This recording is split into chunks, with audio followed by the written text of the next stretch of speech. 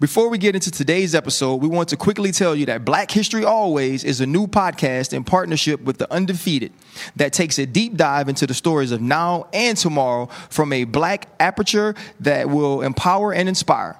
Hosted by Clinton Yates, rate, review, and follow Black History Always. Also, relive one of the greatest icons and most successful teams in sports history, Michael Jordan and the 1997-98 Chicago Bulls. Stream the Emmy and NAACP Image Award winning series, The Last Dance, on ESPN+. We want to quickly tell you that Black History Always is a new podcast in partnership with The Undefeated. It takes a deep dive into the stories of now and tomorrow from a Black aperture that will empower and inspire. It's hosted by Clinton Yates. Rate, review, and follow Black History Always. Also, relive one of the greatest icons and most successful teams in sports history, Michael Jordan and the 1997-1998 Chicago Bulls. Stream the Emmy and NAACP Image Award-winning series, The Last Dance, on ESPN+.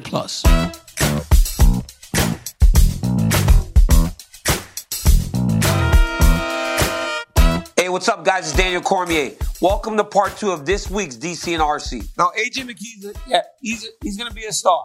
And guys that are already stars are fighting on Saturday night. And I'm talking about one guy that his name resonates and people love him. He's okay. She's okay. The Black Beast, Derrick Lewis, gets to walk out in front of his hometown. Not his hometown, sorry, his adopted hometown of Houston. He's from New Orleans originally, as he takes on Ciryl Gane for the interim heavyweight championship of the world. Now, I ask you this, RC. We love to talk about the matchups. We won't do that. We want to talk the story. To you, what's more exciting? Derrick Lewis and Francis Ngannou fighting again, and what was one of the worst fights in the UFC's history, if we're being honest. You said the history? And history of the UFC. Bro, I was in the back waiting to fight Stipe, falling asleep because these dudes would not touch each other. They were running around in the circle, not doing anything. But if you look at the Black Beast, look at this. This dude's got wins, knockouts. He does everything, so you know he can be exciting. So are you excited about that rematch, hoping it's better? Or Ciryl Gane winning, having Coach Fernando Lopez in his corner, who was Francis's coach in his first title fight. Why you being petty, bro? Why are you being petty? I am so messy. You have no idea how messy I am. This has nothing to do with the actual fight, listen, DC. It don't matter. I'm messy, Ryan. I'm the person that's sitting on the porch, starting fights between the kids in the neighborhood. It's what I do. I love it. DC, so can I please? All the MMA fans think that I'm here to be the petty, messy one, and you're going to give us all this great analysis of the fight. No, I'm not giving. You about to do this on the show right now? I want to know for you. Are you into the pettiness? Because Francis left Fernand. So now Fernand has built another guy who's undefeated, and he can go to Francis if he fights him and go, my guy became the champ as an undefeated fighter. So what? So why did Francis leave his coach though? Was there a reason? Did he say anything? You know, it just seemed like it all fell apart after the loss in Boston to Stipe, right? He kind of moved. He left France. He moved to the U.S. full time and became the champ. So obviously he made the right decision. But now, isn't it like a tale as old as time? It's like an old karate movie from the 80s where you leave your sensei and then he gets a new guy to go get you, you know? Yeah, but so I'm not going to do like you and turn my back on Popeyes like you did, which made Derrick not like you in the first place. I don't understand that. Yeah, I can't believe you turned your back on Popeyes. You know, he's a New Orleans guy, now in Houston, but that story does resonate to me. To have an opportunity to talk about a coach, and the word you use that keeps ringing in my ear is built another guy.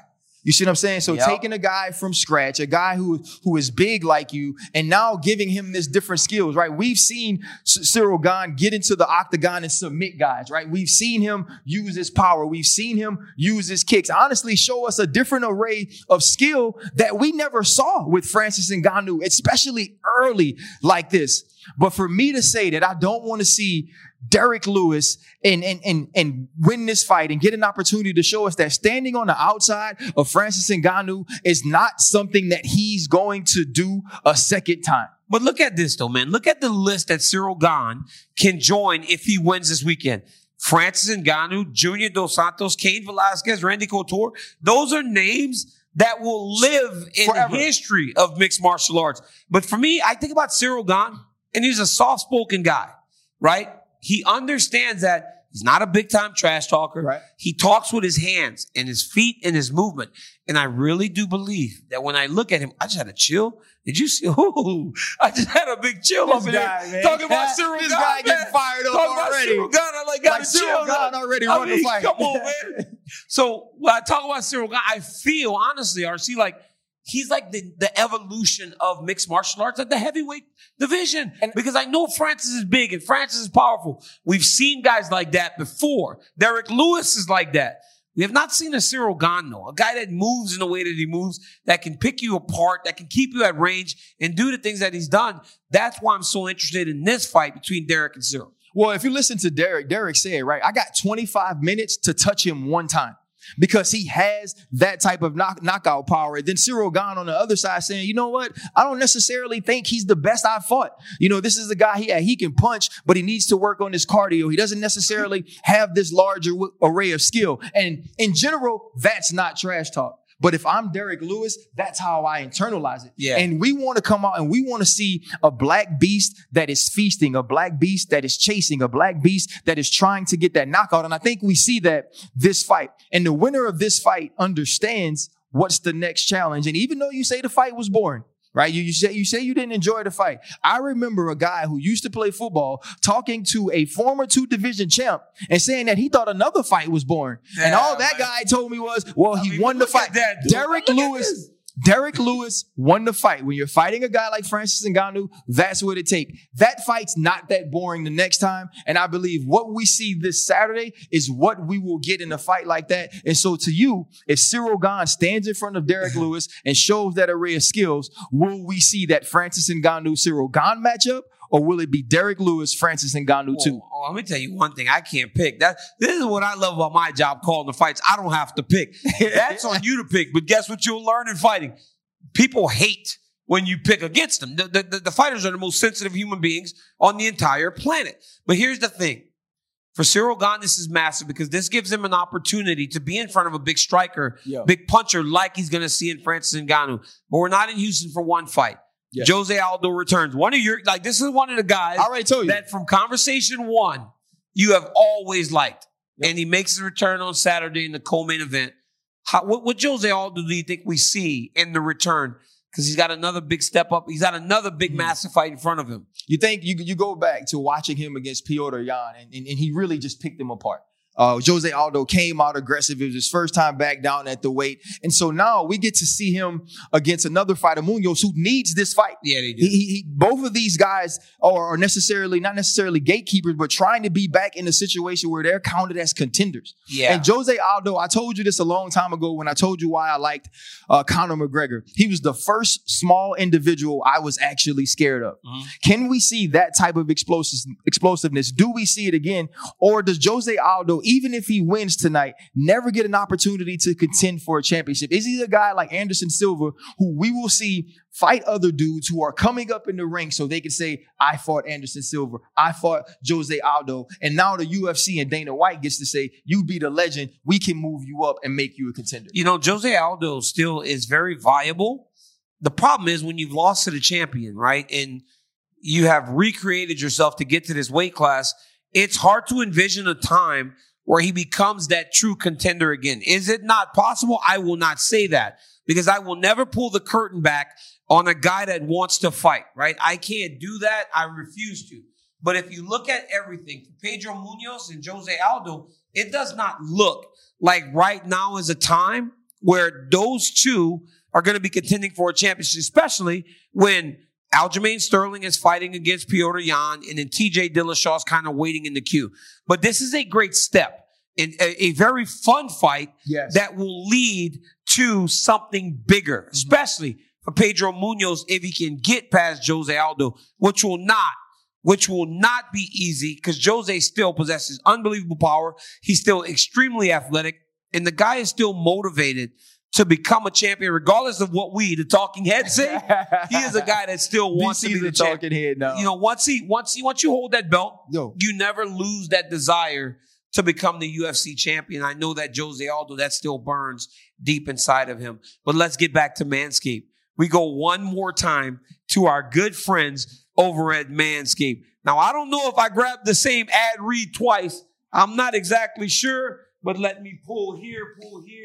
This is what happened when DC and RC are on site. There it is. Here we go again, right? Breaking news, guys. Important PSA brought to you by Manscaped.com. The engineering team has confirmed that they have successfully created the Lawnmower 4.0 trimmer, which is now available for purchase in the U.S. and Canada.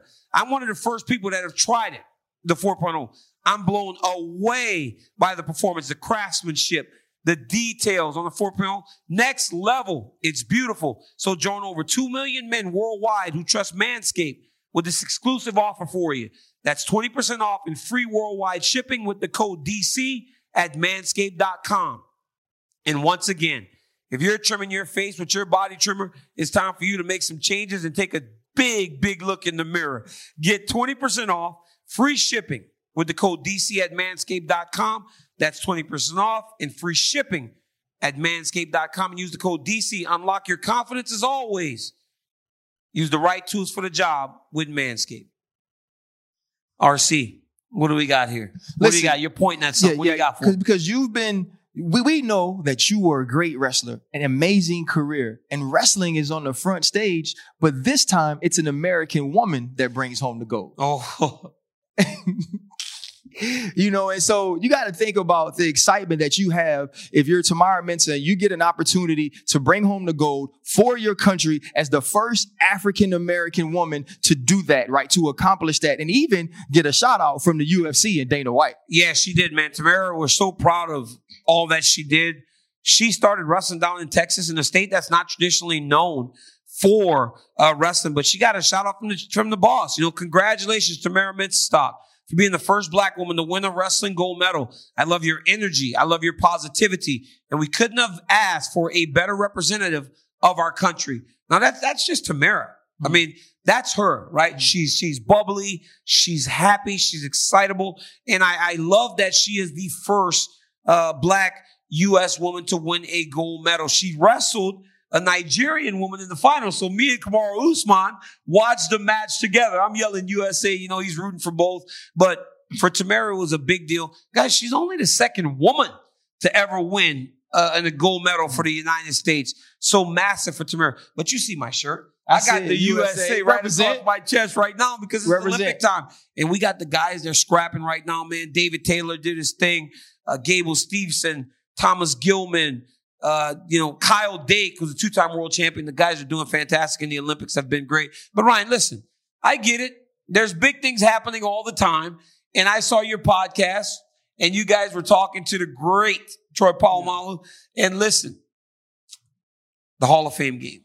Yeah. Those dastardly Cowboys. Yeah, you know get what? to play your Steelers again. As excited as you are about Tamyra Mensah stock, I'm that excited about the Hall of Fame game. Not because anybody ever wants to play 5 preseason games or 4 preseason games, have an extra one, but because of Troy Polamalu getting an opportunity to go into the Hall of Fame. Truly one of the greatest people I've ever been around, one of the smartest humans I've ever been around, and one of the greatest football players of all time. So to have an opportunity to be there as he receives his gold jacket, man, would be one of the greatest honors of my football career, just knowing that I was a part of that journey. But RC, just in terms of a Steeler class, right? Mm-hmm. Like, it's a big one for the entire organization. Yeah, we got Alan Faneca is going in. Bill Cowher is going in. When you receive an invitation to the Steeler Hall of Fame party, not just Troy Polamalu, it's a huge deal. And I'll leave with this. At the Super Bowl 2 years ago, Bill Cowher goes in. Troy Polamalu's in, Alan Faneca doesn't get in. And we have this big dinner and it's Franco Harris and it's Mel Blount and it's Rod Woodson. And you're sitting amongst all of this greatness and you realize what that organization not only means to Pittsburgh, but means to football. And so to have a weekend where that organization and our organization is represented in the way that it will be, is going to truly be a treat. And so I'll make sure I have my phone out with the ESPN Plus to make sure I can see UFC 265. But you better believe I have tears in my eyes watching those men who deserve those jackets get them. Rightfully so, man. It's a great organization. And again, guys, it's been another great show. It's been fantastic. It's been fun. My man RC, thanks for getting on the plane, dog. Coming to see me. It's very close. We appreciate it. We love the support that we've been getting from you guys. Please continue to watch everywhere you can get your podcast, ESPN Plus on YouTube. That's DC and RC every single week. We're coming right to your living room, and we'll see you guys next time. Peace.